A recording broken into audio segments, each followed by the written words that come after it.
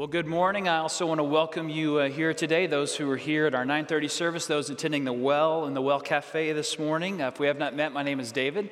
I serve as a senior pastor here, and it's good to be with you this morning. If you have your Bible, I want to encourage you to open that to Hebrews chapter 10. Hebrews chapter 10 is where we're going to be. If you do not have your Bible with you, you can find that passage on page 1872 in the blue Bibles that we have available for you in all of our worship spaces.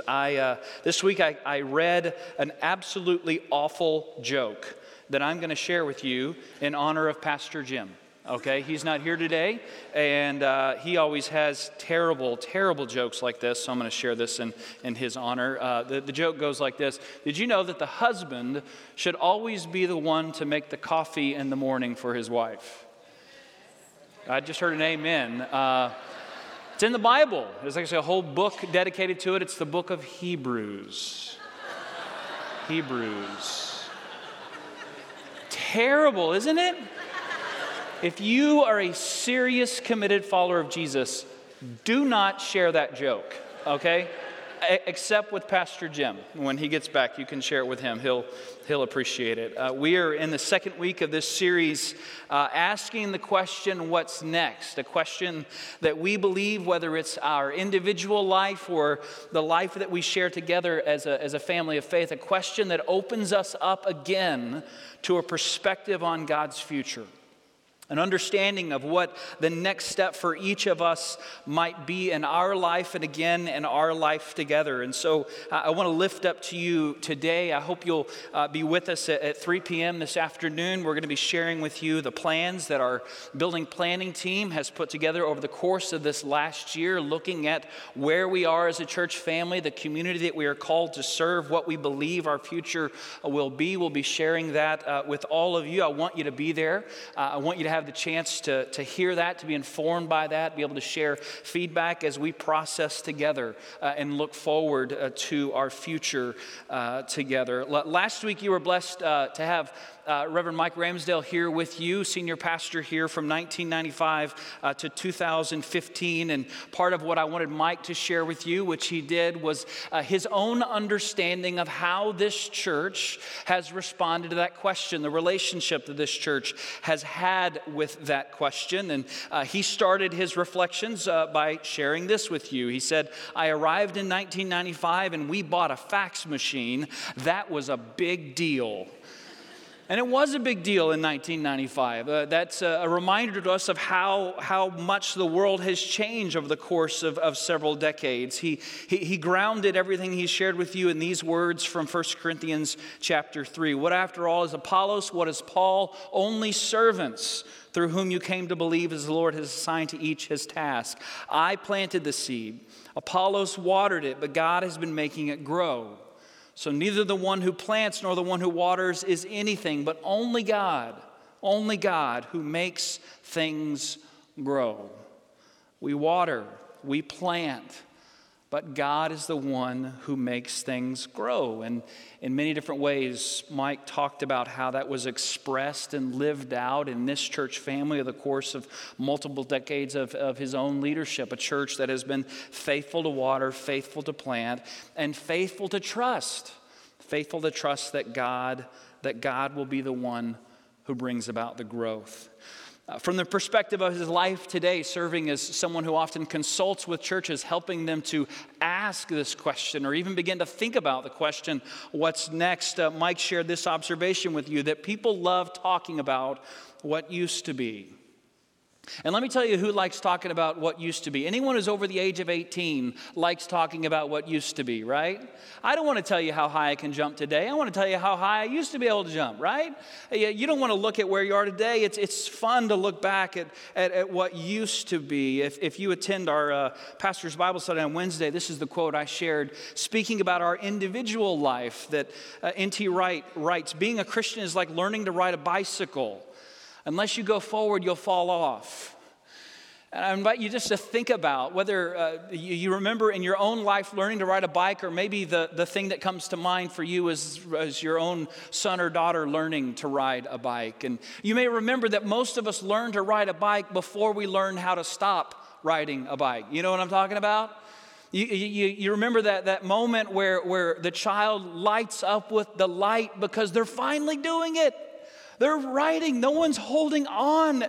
They're free. Life has now abundant possibilities. There's so much joy followed by that moment of panic.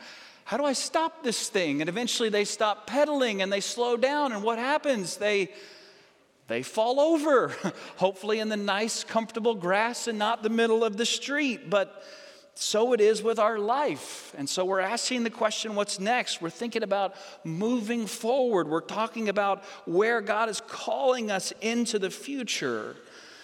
But today, I want to look at what could be an equally destructive mistake that we might make.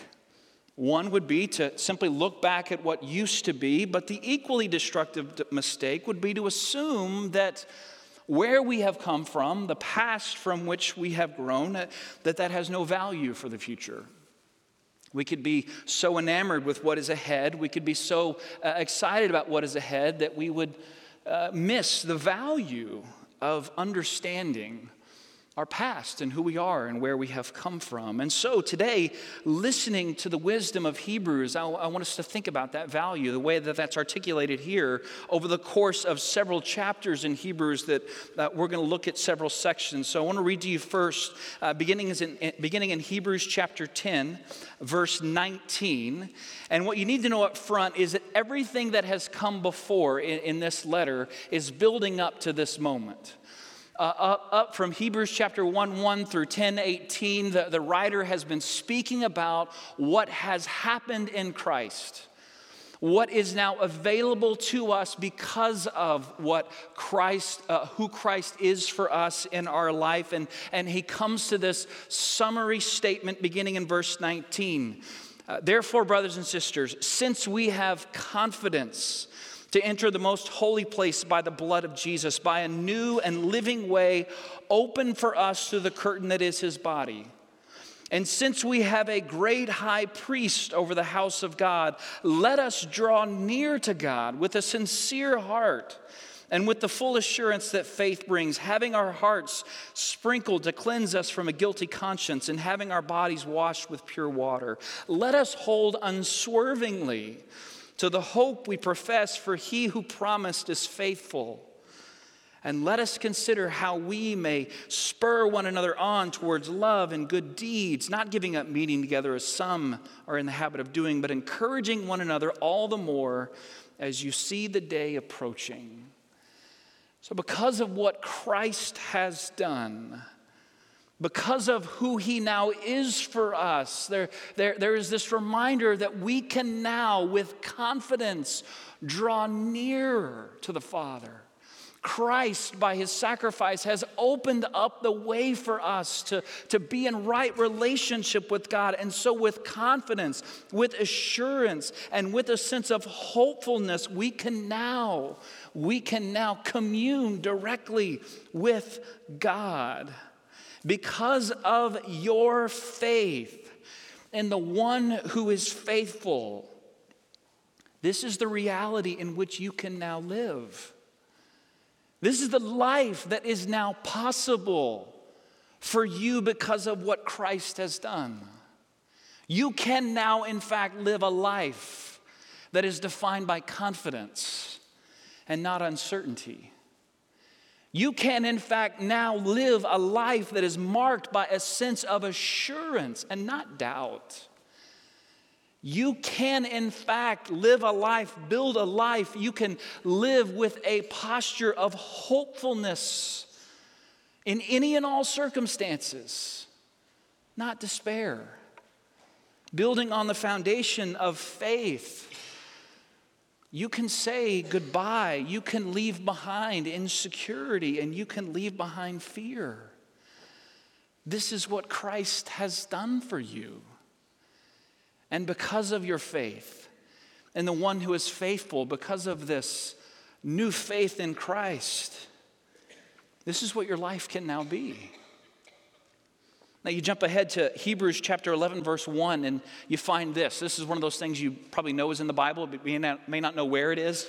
Faith is the confidence in what we hope for and assurance of what we do not see. There's your definition of faith. This is what it means to live by faith. It's having confidence in what you hope for, assurance of what you cannot see. But maybe the definition isn't enough for you. Maybe you need more than that. And if you do, then you can spend the rest of this afternoon reading the additional 39 verses in chapter 11. And here's what you'll find there. If you look at the rest of chapter 11, you'll find the Hall of Fame of faith. What the writer of Hebrews does as he seeks to express to this people what faith is and how it works in their life is he reminds them of the stories of those who have come before them. The faith that they live, the faith of Abel and Enoch, the faith of Noah and his family, the faith of Abraham and Sarah, the faith of Isaac and Jacob, the faith of Joseph and Moses, of Rahab and Gideon and Samuel and David, the prophets, and so many more. He speaks about their life, the way in which they lived, the faith in which they lived.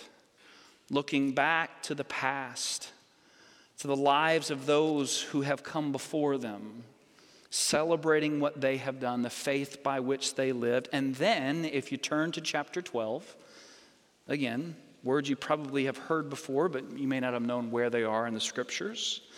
Hebrews chapter 12, verses 1 through 3. Therefore, since we are surrounded by such a great cloud of witnesses, let us throw off everything that hinders and the sin that so easily entangles, and let us run with perseverance the race marked out for us, fixing our eyes on Jesus, the pioneer and perfecter of faith. For the joy set before him, he endured the cross, scorning its shame, and sat down at the right hand of the throne of God.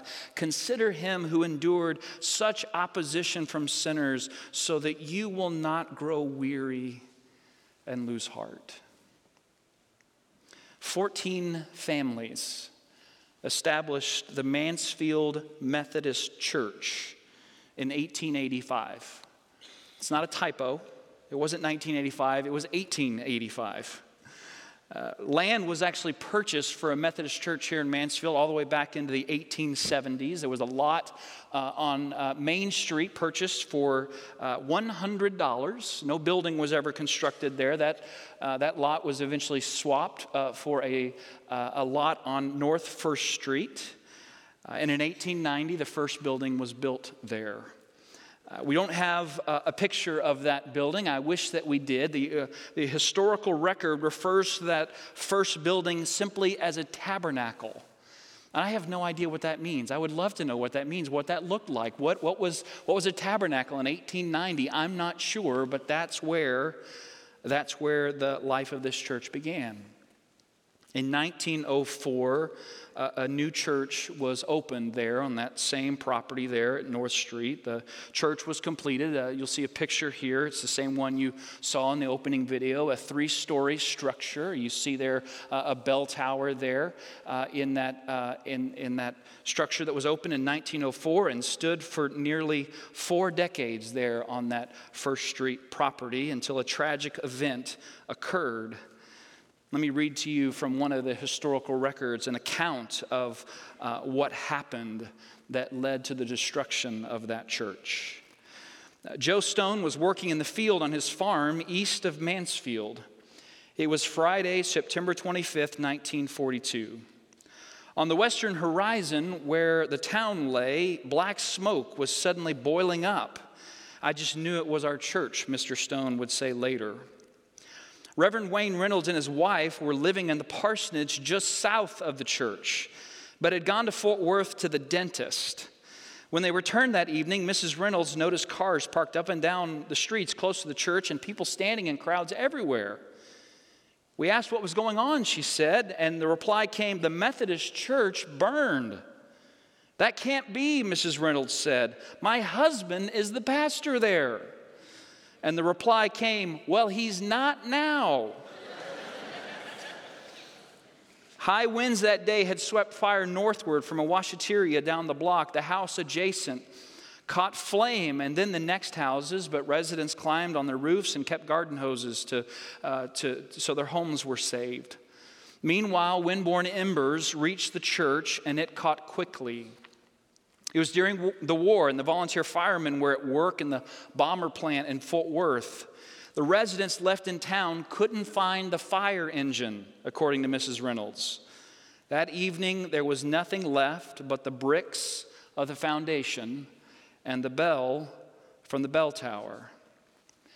During the fire, Mrs. Fran Nifong rushed into the flaming church and single-handedly dragged out the ornate pulpit, as well as the large Bible kept there that had been donated so many years ago by Martha Crabb.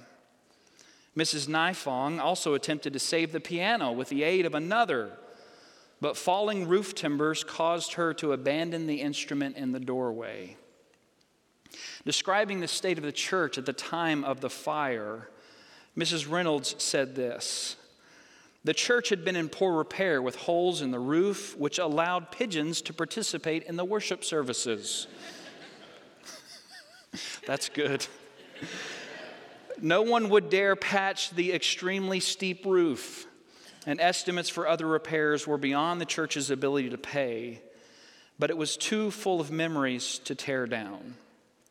The congregation was in a spiritual slump. People were worried and depressed about the war. Members had drifted away, but the fire seemed to shock them to new life. The loss seemed to awaken people to how much the church had really meant to them, and they rallied. Offered the long-closed Presbyterian church on Friday, the whole community cleaned and worked on that building Saturday so that the Methodists could hold services there on Sunday. According to Pastor Wayne Reynolds, we continued our full program, and most important were the Wednesday night prayer meetings. They were the fuel that kept the church going. After that first Wednesday night prayer meeting after the fire, we went out right then and there and had a groundbreaking for a new church. For 10 months, the church met in that old Presbyterian building, and over the course of that 10 months, the members of this church rebuilt their church. As you can imagine, in 1942, in the beginnings of World War II, resources were quite scarce. Pastor Reynolds, who was the uncle of a member of our church today, Lewin Berry, he was sitting right there at our last service. Pastor Reynolds took a year off from seminary so that he could lead the effort, often making trips to his father's East Texas lumber mill to bring back supplies for the reconstruction of the church. This church lost everything except for this pulpit and this Bible. Everything. In the middle of a period of great uncertainty, less than a year removed from an attack on Pearl Harbor, this church lost absolutely everything. And the response of this church was to unite together in prayer, to place their faith in the one that they believed would be faithful. And among the charred remains of what once was, they together broke ground on what they believed God could do to build a brand new future. I want you to notice from those first 3 verses of chapter 12, there's a subtle teaching here that we could easily miss. And that is that the image that is painted for us there is of an athlete preparing to participate in a race. And she is surrounded, according to the scriptures, by a great cloud of witnesses. The grandstands, if you will, are filled with those who have run the race before her. They're there to encourage and support her as she begins the race. But I want you to notice that in the way that the image works, in what is shared there in the first 3 verses, the focus isn't on the cloud of witnesses. And even if we were to imagine what their encouragement would be, it isn't, hey, look at us, we've done this before, we know what you need to do. Because the race that she is preparing to run is different from the race than they had run. Instead, what's the focus? What's the direction? What is encouraged there in those first 3 verses? Not to look at the crowd, but to fix your eyes on Jesus, the pioneer, the perfecter of faith.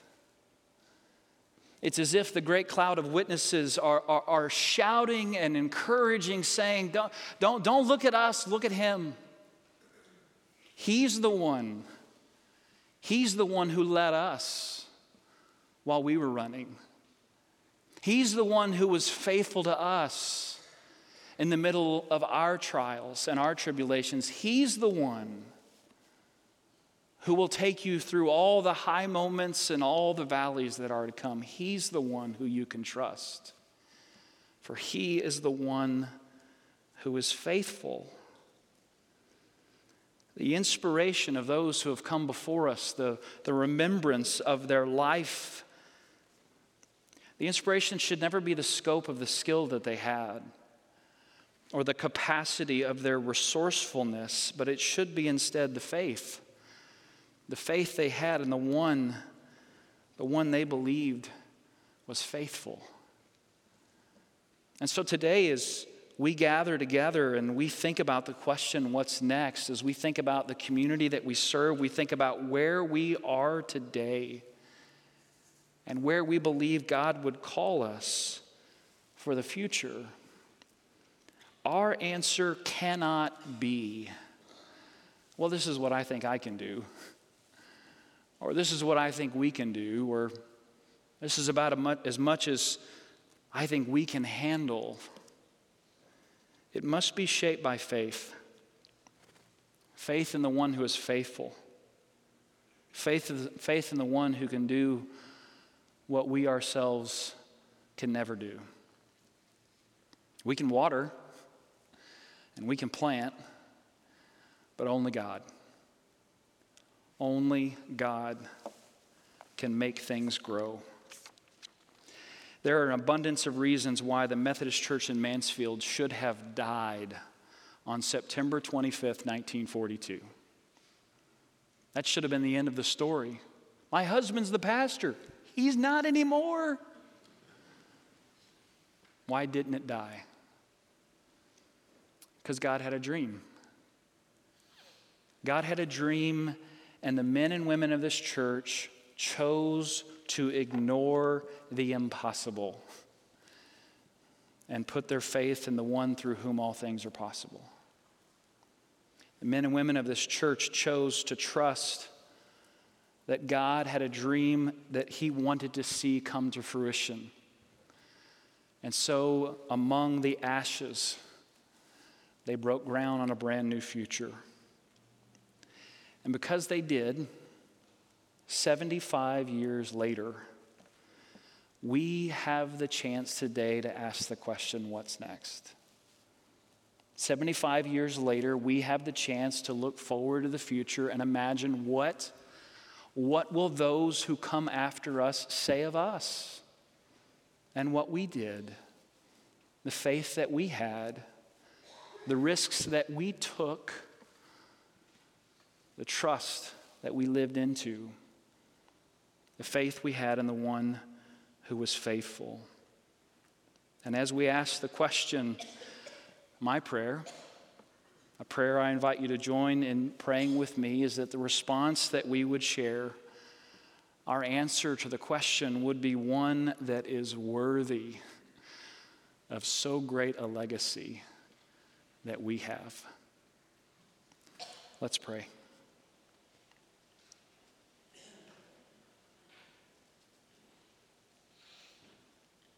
Gracious and loving God, we don't even know all the people whose lives have blessed our own.